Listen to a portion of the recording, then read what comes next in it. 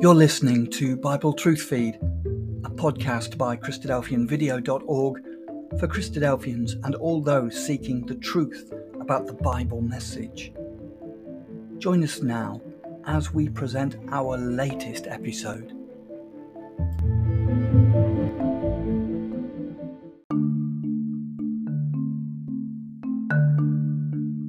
World events point to Armageddon and Christ's return to the earth. Hello and welcome to Bible Truth Feed. Armageddon is a Bible term, though often used by political leaders and the news media as a euphemism to describe catastrophes. It is used in the Bible to describe an unprecedented war. The devastating war will conquer Jerusalem and be quickly followed by the dramatic return of the Lord Jesus Christ to the earth, who will assume power as king over the whole world.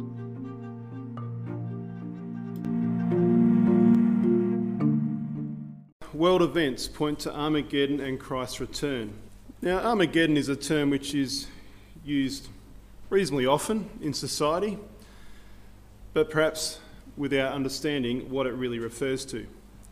Often it's used to refer to some cataclysmic event, some horrendous event which happens, which is perhaps inexplicable, perhaps brings a lot of hardship to people.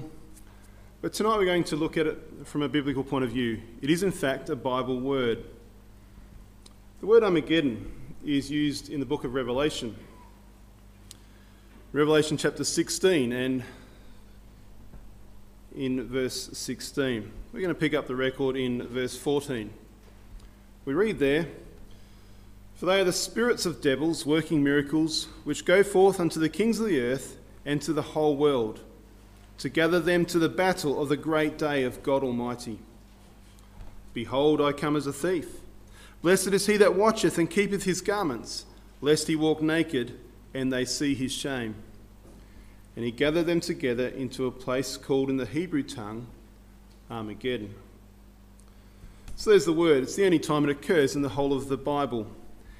And yet that word has been picked up by society to refer to a whole range of things which may be cataclysmic, may be horrific in the lives of men and women and the nations at large. Well, given this is the only passage which refers to Armageddon, let's pause here and just glean what we can from this passage about Armageddon. Firstly, we note that it's involving the kings of the earth, or the whole world. So the nations of the world will be gathered together. They're going to be gathered to a place called in the Hebrew tongue Armageddon. Given it's in the Hebrew tongue, we would deduce from that this place is in the land of Israel. In the Hebrew, it means a heap of sheaves in a valley for threshing. If we look at the scriptures, elsewhere in the scriptures, threshing is used as a symbol of judgment. So it looks like already from what we've seen, God is going to gather the nations of the world together into a place in Israel to bring about his judgments. We note that there is a battle to take place. And we also note that it is called the Great Day of God Almighty, from which we deduce that at this time, at this great battle, God Almighty will intervene into the affairs of mankind. Well, there's some fundamental things that we find out from this passage in Revelation about the Battle of Armageddon. Tonight we're going to focus on a particular chapter in the Old Testament which gives us a lot of detail about this battle. That chapter is chapter Ezekiel 38 in the Old Testament. Ezekiel 38 paints us a picture, gives us a story of an invasion of the land of Israel, in which the nation of Israel is overcome. Then God intervenes and overthrows the invader and delivers the nation of Israel. That, in summary, if you like, is the Battle of Armageddon. Tonight we're going to pick that apart and discover who are the various parties that take place in this battle. We're going to find out who's the invader. We're going to find out who sides with Israel. We're going to learn a little bit about the battle and most particularly how God intervenes in world affairs.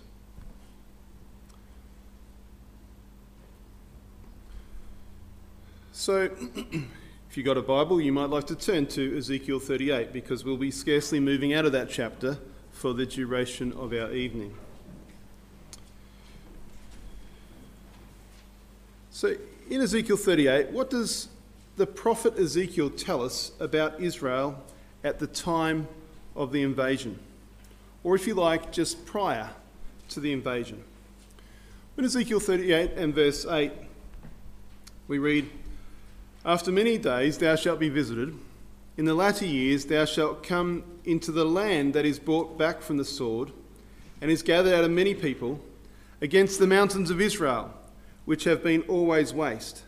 But it is brought forth out of the nations, and they shall dwell safely, all of them." Skipping a few verses to verse 11. "And thou shalt say, I will go up to the land of unwalled villages, and I will go to them that are at rest, that dwell safely, all of them dwelling without walls, and having neither bars nor gates. To turn thine hand upon the desolate places that are now inhabited," it says in verse 12. So this is talking to the invader, but it's also giving us a picture of what Israel will be like at the time the invader makes his move. So we've put a few words in bold there in those verses which are of particular import. Firstly, we note that it is a land that is brought back from the sword.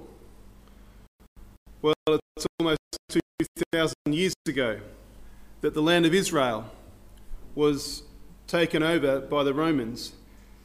They occupied it for some time, and then they took the occupants of the land, the Jews, into captivity in the year AD 70. And it's memorialised on the Arch of Titus, which is found today in the city of Rome. So when the invader comes into the land, they're going to come into a land that is brought back from the sword, where it's been invaded in the past. It's a land which has seen many battles. The sword has brought much bloodshed in the land of Israel. What else do we know from this verse about the situation of Israel? Well, it talks about the people being gathered out of many peoples, brought forth out of the nations. And so it is that the nation of Israel is a very young nation on one hand and an ancient nation on another. It's recently been regathered. In the last century or so, millions of Jews have come from their homes across the globe and journeyed by boat, by plane, by foot, by whatever means to come back to the land that God promised to their forefathers. And so they've been gathered out of many people, brought forth out of the nations. This started early in the 1900s particularly, and has continued really ever since. And partway through the last century, the state of Israel itself was reborn. In 1948, in May, the nation was declared to be a nation, much to the anger of its neighbours.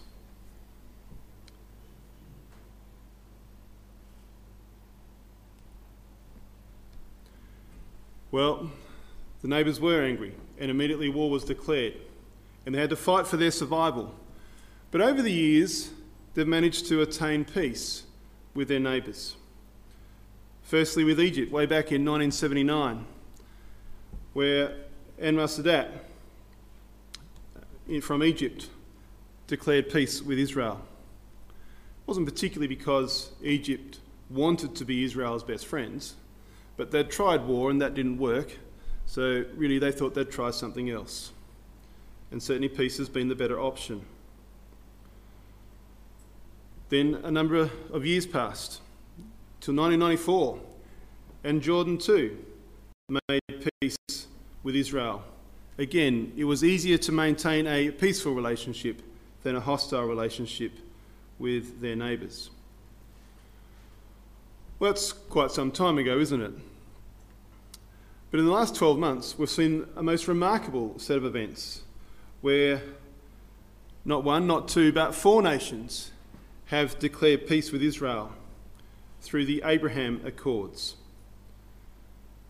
We've had firstly the UAE, Bahrain, Sudan, Morocco declared peace with Israel.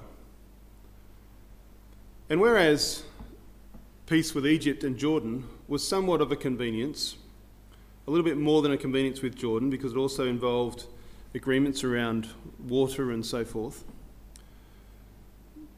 the peace which was declared last year in 2020 with UAE, Bahrain, Sudan and Morocco is more than that. It's a warm peace. These are nations that want to deal with Israel. They want to trade with Israel. They want to swap secrets. They want to compare notes on security issues. They've got common enemies, Iran. These are nations which actually want to be friends.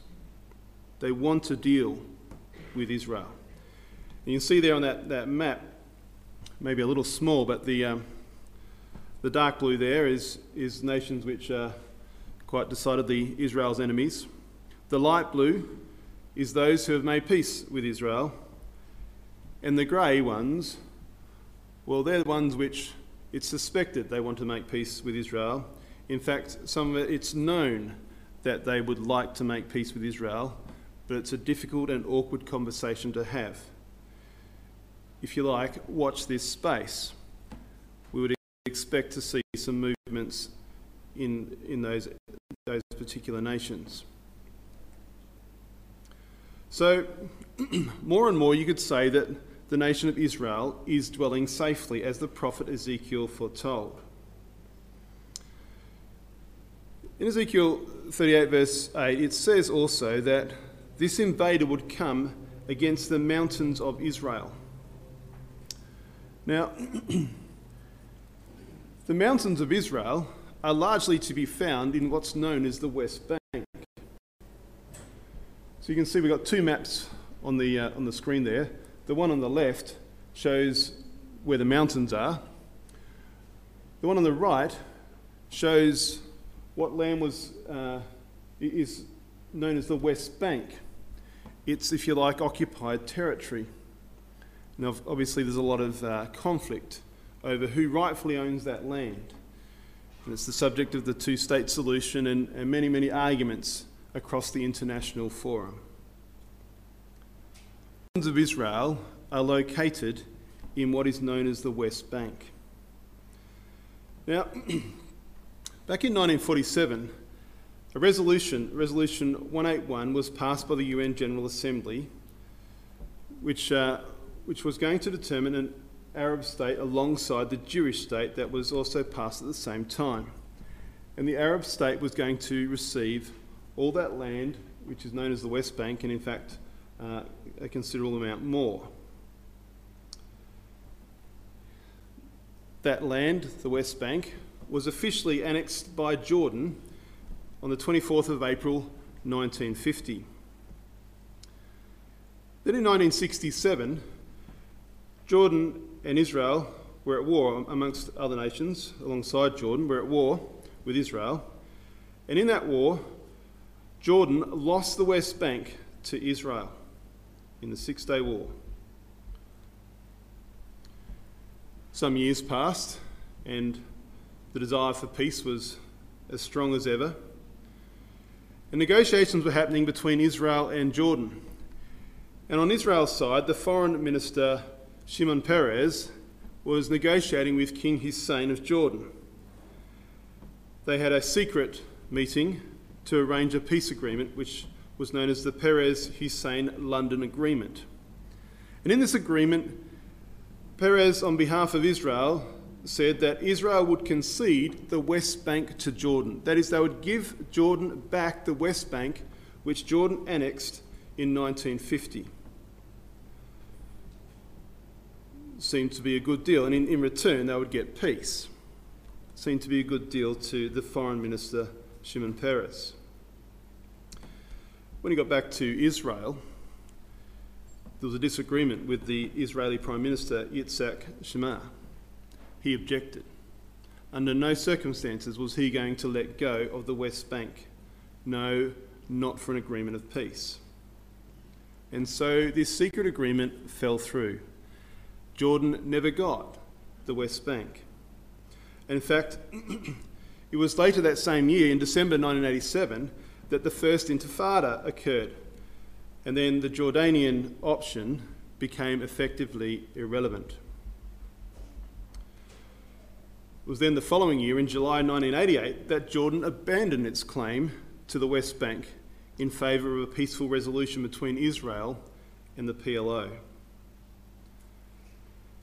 So you see, it got dangerously close to Israel handing over the West Bank to Jordan.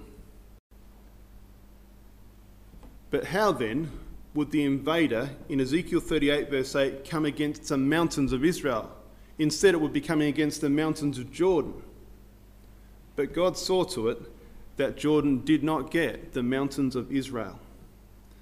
And of course, since that time, Israel has steadily increased the Israeli settlements in various parts. In fact, one of the main highways traverses through that area, going from Galilee in the north down through to the mountains of Judea below in the south.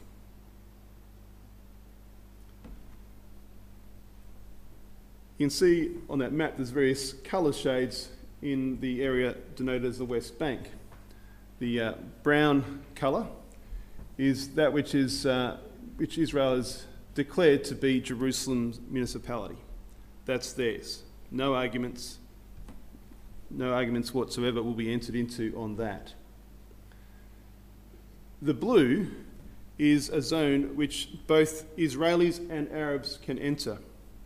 And the creamy colour is an area which is reserved for the Arabs. And that creamy colour is getting less and less as Israeli settlements get more and more. You see, Israel is putting their stamp on that area of land known as the Mountains of Israel, the fulfilment of Bible prophecy. The invader will come against the mountains of Israel. What else do we learn about Israel before the invader comes? Well, he's going to come against desolate places that are now inhabited. Back in 1909, a group of people met on the shores of the Mediterranean, on the desolate sand dunes that are there, and decided to build a city. The city was to be known as Tel Aviv. And a few years ago, that's a picture of Tel Aviv in 2013. It's now a thriving metropolis. And whilst that's one of the main cities of Israel, that's the story all over Israel. Desert sands have been raised to life and vitality. And so the desolate places are now inhabited, just as the prophet foretold. So we've seen what Israel will be like when the invader strikes. Let's now look at who the invader is, this multinational confederacy that will invade Israel. We read of it in Ezekiel 38, in a number of verses there, starting in verse 2, Son of man, set thy face against Gog of the land of Magog, the prince of Rosh, Meshech and Tubal, and prophesy against him. There's listed there Persia, Ethiopia and Libya will be with them. Gomer and all his bands, and the house of Togarmah of the north quarters. Verse 15 says, Thou shalt come from thy place out of the north parts. So there's a number of nations mentioned here, and of course most of them are mentioned by their ancient names. There's some which we recognise fairly easily. Persia, today known as Iran, but not so long ago known as Persia, and Persia is still a common word in our language. We know who we're talking about. We refer to Persian rugs and so forth. There's a Persian ethnic group which makes up more than 50% of the nation of Iran. Ethiopia, still a common name. Libya, again, common. But then there's other names which are foreign to us. Magog, Rosh, Meshech, Tubal, Gomer, Togarmah. These are names which were relevant back in the time of Ezekiel, in ancient times. And tonight we're going to do some digging and uncover who these refer to. But before we do that, there's also another name there. It's not the name of a nation, it's the name or a title of an individual. Son of man, set thy face against Gog. It's an individual. Gog is described as the prince, the ruler of Rosh, Meshech and Tubal and so forth. So there's an individual, he's male, prophesy against him, individual who is the head of this confederacy of nations that are going to come against the nation of Israel. So just keep that in mind, and as we try and unpick who these other nations are. I've got here a map, which is where we suggest these nations are located. So we've got Rosh there in the middle, which is a key leader, who's Prince of Rosh, this man Gog. Meshech and Tubal, Magog and Gomer over in Europe there. Togarmah, Persia, Libya, Ethiopia. There's Egypt there, which we still know of as Egypt, of course. There's a few others which we haven't come across yet in the record. Tarshish in green at the top left, and Dedan and Sheba down the bottom right. We'll get to them in due course. So who are all these nations? Well, firstly, let's start with Rosh. Rosh, we suggest, is Russia. We can go to a number of sources to substantiate this. I've chosen tonight to look at the Russian Chronicles, which is a recent book which documents ancient chronicles which were compiled to do with the history of Russia. It's compiled, the primary chronicle is compiled in AD 1111. It traces the origins of the people right back to the Tower of Babel. And they've come up and said that they were called by the name Rus, of the land of Rus. There's another chronicle, the Novgorod Chronicle, which also comes up with the name of Rus, or Rossia, by the Romans some years later. So we can see that these names are very close to Rosh in the Hebrew, and as it's today, Russia. So there's one source where we can substantiate that Rosh is the ancient name of Russia. What about Meshech? Well, Meshech, we suggest, refers to Moscow. Gesenius talks about Moscow being a proper name, a barbarous people inhabiting the Moscovian mountains. And Easton's Bible Dictionary, again, refers to the Moscovian mountains and a group of people known as the Muscovs. Again, you can see very closely the spelling and the pronunciation is very closely aligned to Moscow today. So we've got two identities which identify with the nation of Russia today. Rosh, Russia, and Meshech, Moscow, which is, of course, the capital of Russia today. What about Magog? Well, Magog identifies with the Scythians who moved north to Georgia in southern Russia and then across to Central Europe.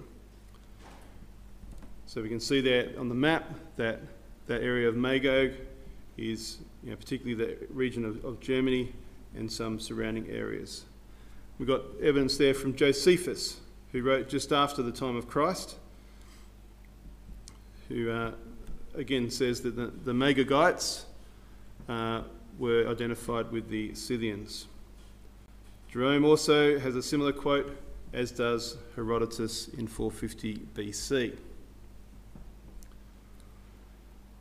So Magog, think Germany and surrounding area. Gomer,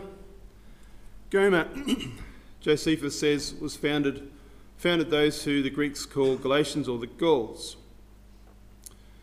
In Young's Concordance, we find further information that this group of people spread themselves southward and westward to the extremities of Europe. And in Encyclopaedia Britannica, they're identified as being France and Belgium.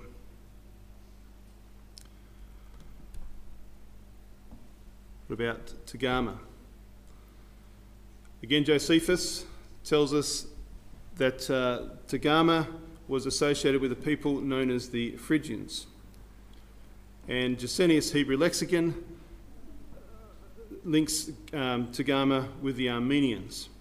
And we can tell in the Penguin Atlas of World History that these peoples came to inhabit the region we know of as Turkey today. So that establishes the identity of some of the main nations which are mentioned in Ezekiel chapter 38, which form the confederacy which are going to invade the land of Israel in the future, we believe. So we would expect at some point in time to see these nations coming together. If they're going to form a confederacy against Israel, we would expect to see some alliances formed in due course. What do we see today? If we take Russia and Europe, do we see any ties between these two? Well, the map you can see there, it's actually a rather old map, and it's in Russian, so that won't help you, but you'll be able to identify by the actual land masses where we're talking about, and the red lines are the important ones here because they denote the gas pipes which lead from Russia to Europe. You see, Europe is very, very reliant on Russia for its gas. Some nations take 100% of their gas from the nation of Russia. Others partially from Russia, partially from other sources. You see, Russian gas stops Europe freezing. So having been one of the primary sources of gas, if not the most significant source of gas for Europe, gives a lot of power and influence to the nation of Russia. If Europe disagrees, Russia can just turn down the gas and at the same time turn down the temperature in the middle of winter. So Europe has some dependency on Russia. Of course, things have been a little bit icy between Europe and Russia in recent times. Things like the poisoning of the opposition leader Navalny. Of course, Germany didn't like that, and Navalny ended up in Germany to receive medical attention and so forth. And there's still a bit of a tiff going on. But are you going to let your nation freeze over the welfare of one individual? Probably not. And so the frosty relations are beginning to thaw a little bit. And there's now talk of a Russia-EU summit. And those which are prominent in advancing this are France and Germany. Gomer and Magog, if you like. And this is very recent news. In fact, just a week or so ago, 24th of the 6th, was reported in the media just back then. What about some of the other associations? Russia and Iran, or Persia as it's known of in Ezekiel 38. Well, it's an interesting one. Russia certainly has got ties with Iran. It walks a little bit of a tightrope because Russia pretends to be friends with Israel at the same time, and Israel and Iran are bitter enemies. Russia provides Iran with armaments. Russia enters in with Iran in joint naval exercises. So you can see there is certainly quite a strong tie, even though it's a delicate relationship which Russia is maintaining with the nation of Iran. In the same region, we've got Russia and Syria, and we're well aware of Russia's entrance into Syria just a few years ago. They've now got 3 air bases there, or military bases, and here's a picture of Putin at one of those military bases alongside Assad, the president of Syria. And you can see who's calling the shots and who's sitting back listening. Russia's also got its finger in the pie with nations like Libya and Ethiopia, sells arms to Libya. Ethiopia, it's had joint military conferences for year after year. And just recently there was another conference between Russia and Ethiopia. In fact, There's an alliance between Russia, Syria, Iran, Iraq. It's known as the 4+1 coalition. It's a coalition which is against ISIL. Of course, that's nowhere near as strong as it used to be. But these nations have banded together to oppose the power of ISIL. If you're wondering what the +1 is, that's Hezbollah, the terrorist organisation to Israel's north. And these nations, plus the terrorist organisation of Hezbollah, banded together to overcome the nation of ISIL. Now, that's not to overcome Israel, sure, but there is an alliance between these two nations. In fact, the US was invited by Russia to join, and of course they refused. They too have got a common enemy in ISIL, but they've got a different way in dealing with them. So we can see in these nations which are listed as being confederate in coming against the nation of Israel, there's quite a degree of strength of ties and alliances between them. Well, what about the invasion? We read of the invasion in verses 9 and onwards. It says there that thou shalt ascend and come like a storm. Thou shalt be like a cloud to cover the land, thou and all thy bands and many people with thee. To pass that at the same time shall things come into thy mind, and thou shalt think an evil thought. And thou shalt say, I will go up to the land of unwalled villages. I will go to them that are at rest, that dwell safely, all of them dwelling without bars and having neither bars nor gates. Dwelling without walls and having neither bars nor gates. To take a spoil and to take a prey, to turn thine hand upon the desolate places that are now inhabited, and upon the people that are gathered out of the nations, which have gotten cattle and goods, that dwell in the midst of the land. So you can see there's a massive confederacy which is going to sweep down into the land of Israel like a storm.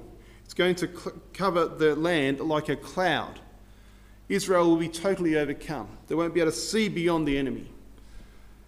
And all thy bands and many people will overcome the meagre nation of Israel.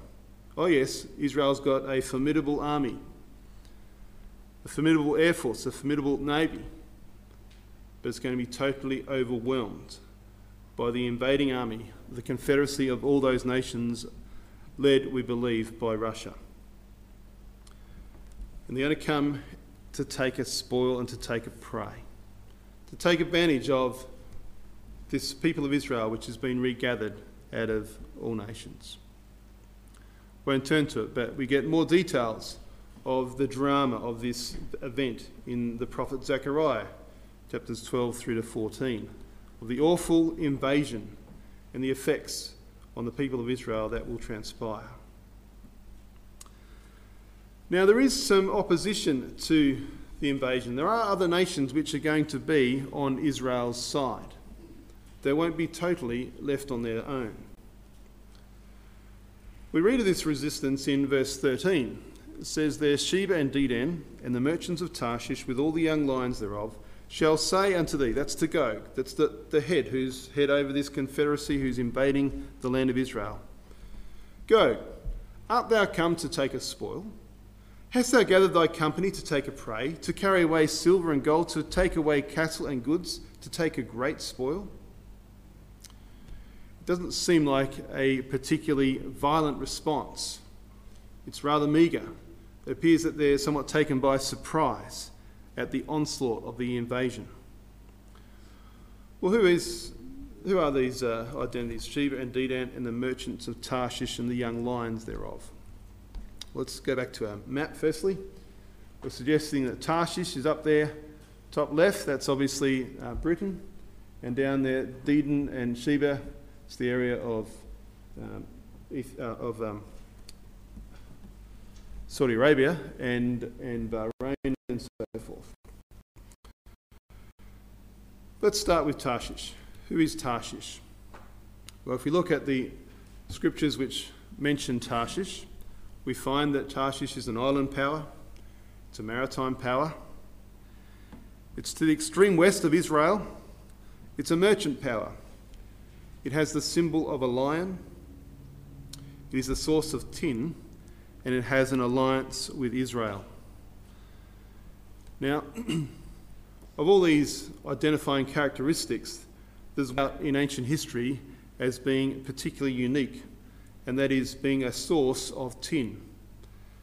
That was only true in ancient times of Britain. And so I suggest to you that the identity known as Tarshish in Ezekiel 38 is the ancient name for Britain. In fact, even in relatively recent times, Britain has been symbolised by a lion, as it's described there in Ezekiel 38 verse 13. Tarshish and the young lions thereof. And here is a poster from World War I appealing to men to sign up for the war effort. And it says, helped by the young lions, the old lion defies his foes. Enlist now. So whether that was inspired by someone's understanding of Ezekiel 38 or not, I don't know.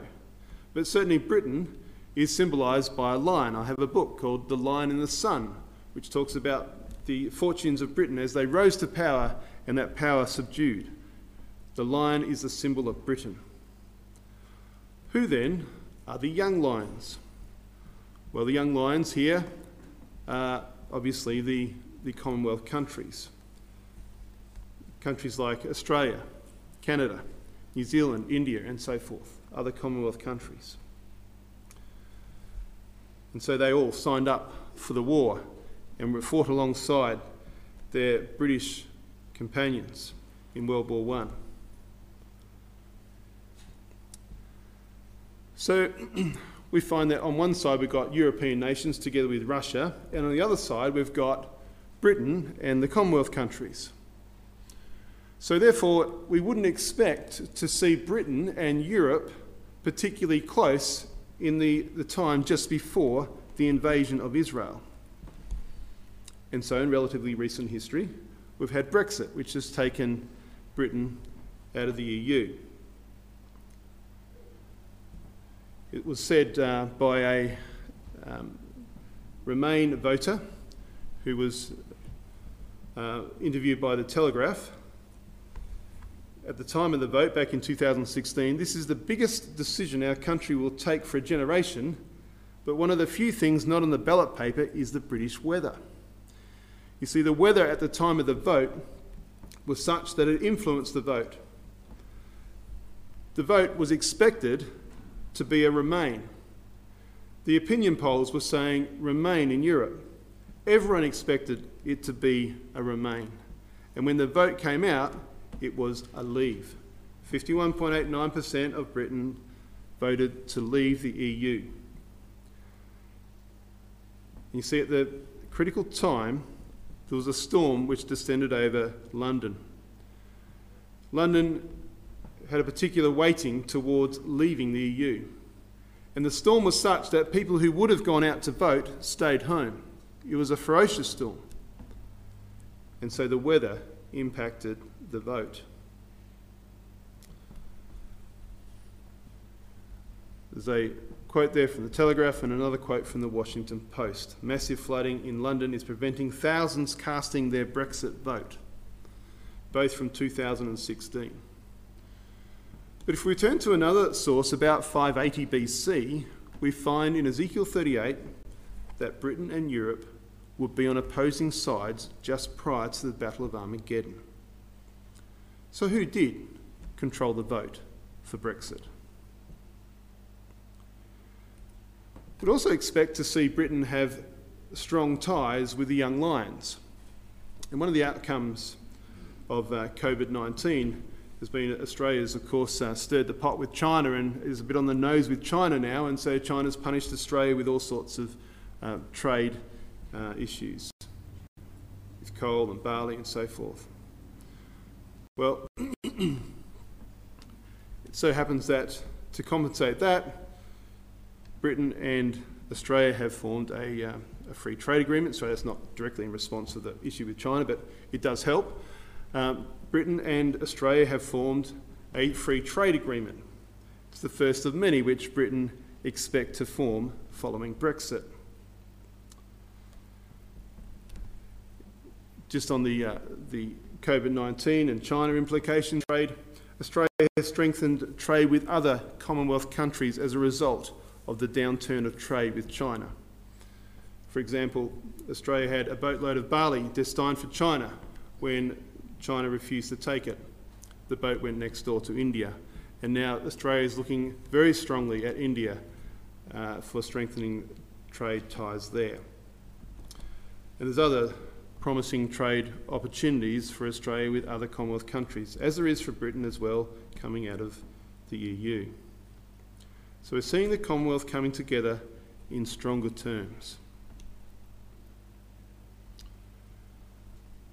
So Tarshish there is therefore Britain, and not on the map, of course. On the other side of the world, we have the Commonwealth countries which are also doing her bidding.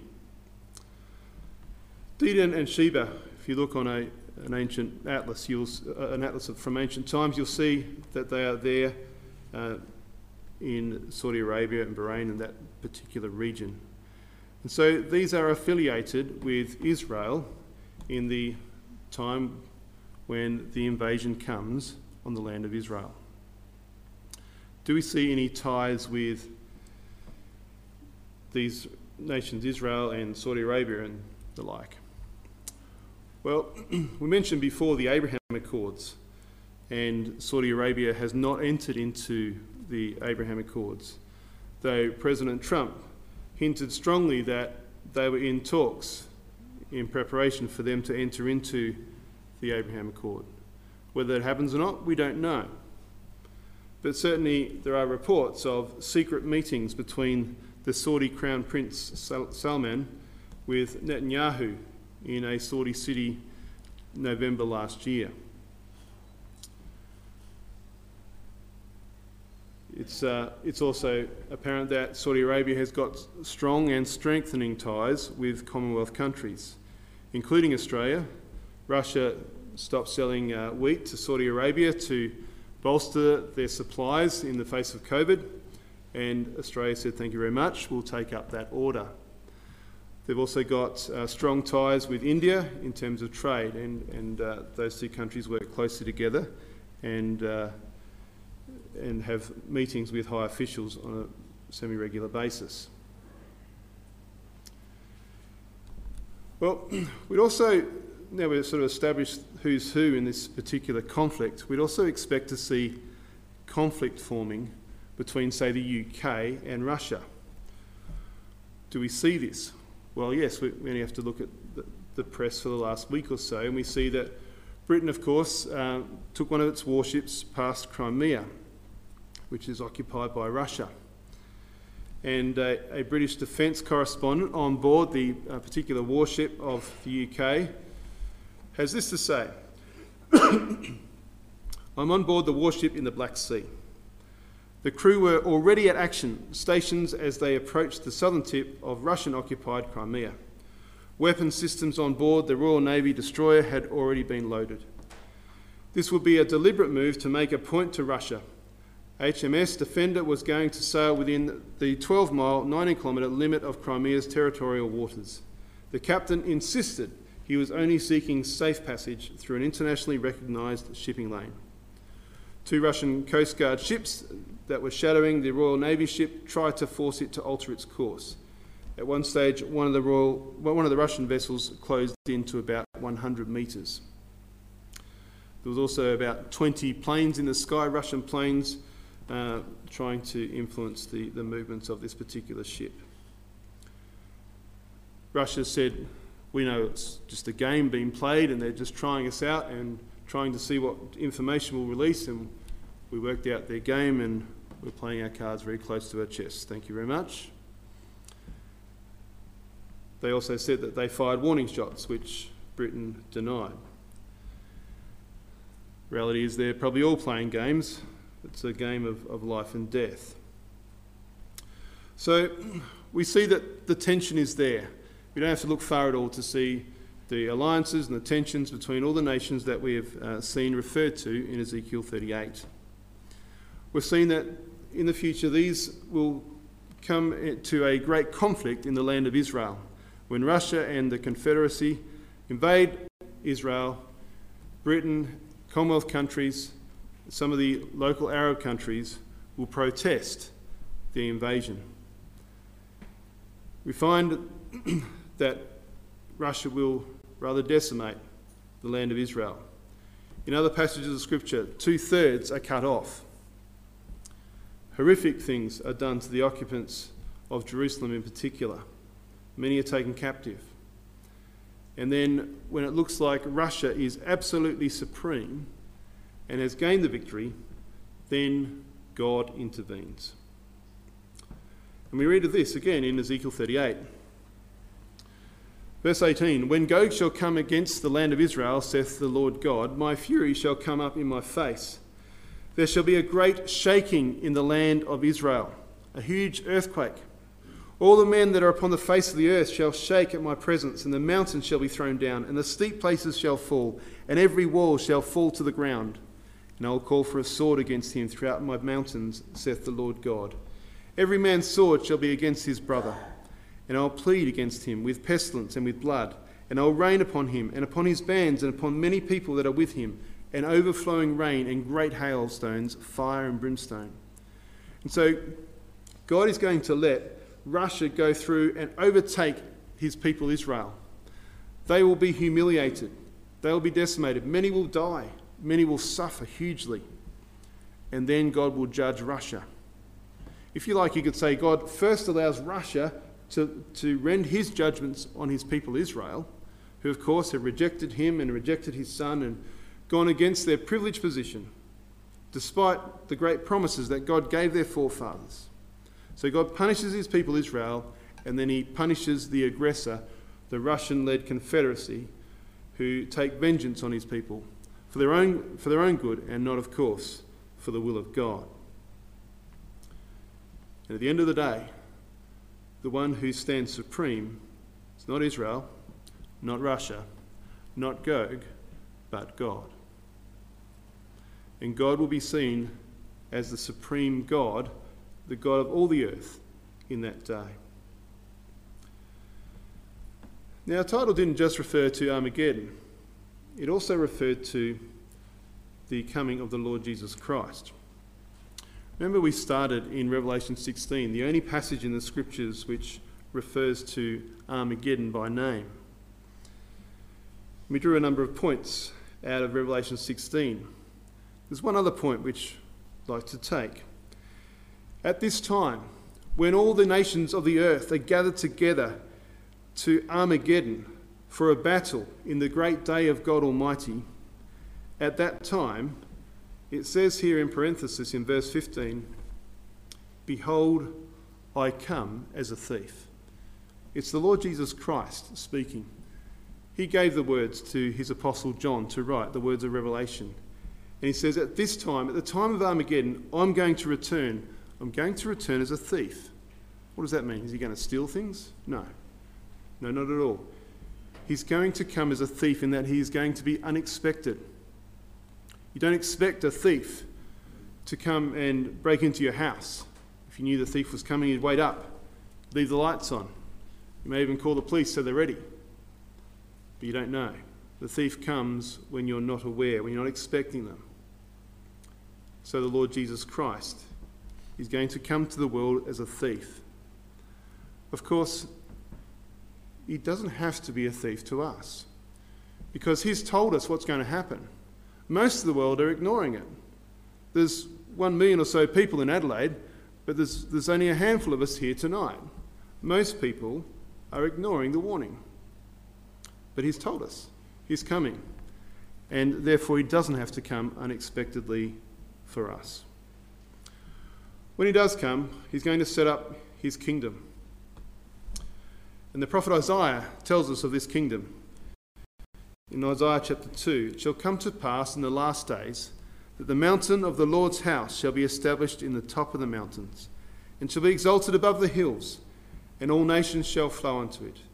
Many people shall go and say, Come ye, and let us go up to the mountain of the Lord, to the house of the God of Jacob, and he will teach us of his ways, and we will walk in his paths. For out of Zion shall go forth the law, and the word of the Lord from Jerusalem."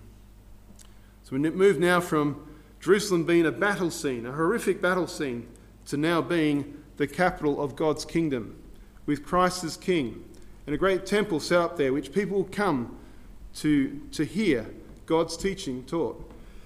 Excuse me. It's a vast change and a wonderful future in store for Jerusalem, the land of Israel, the nation of Israel, and the whole world. How does this affect you and I tonight? Well, as we've already intimated, this doesn't have to take us by surprise. We've seen what's going to happen. God has enabled us to be prepared. And the way he tells us to be prepared is to read the Bible, to understand it, to believe it, and to be baptized. The Lord Jesus Christ says, "Go into all the world and proclaim the gospel to the whole creation. Whoever believes and will be saved, but whoever does not will be condemned." So he places the offer out to all of us to read his word, to understand it, to believe it, and then to be baptized and identify with him. And if we do that, we'll be saved, and we'll be part of that glorious kingdom which is soon to come.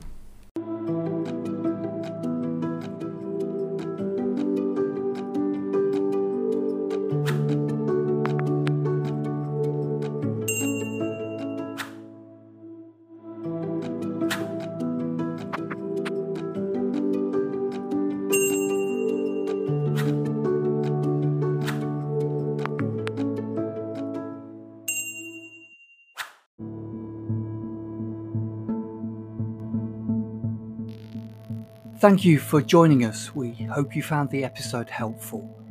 Don't forget, most of these episodes are also available as videos on our video channel, cdvideo.org. So head over and take a look. If you have any comments or questions or suggestions, please get in touch or leave us a voice message. We love to hear your feedback. You can email us at btf@cdvideo.org. If you enjoyed the episode, then please share it with others. Until next time, may God bless you in your studies and your walk towards God's kingdom. Amen.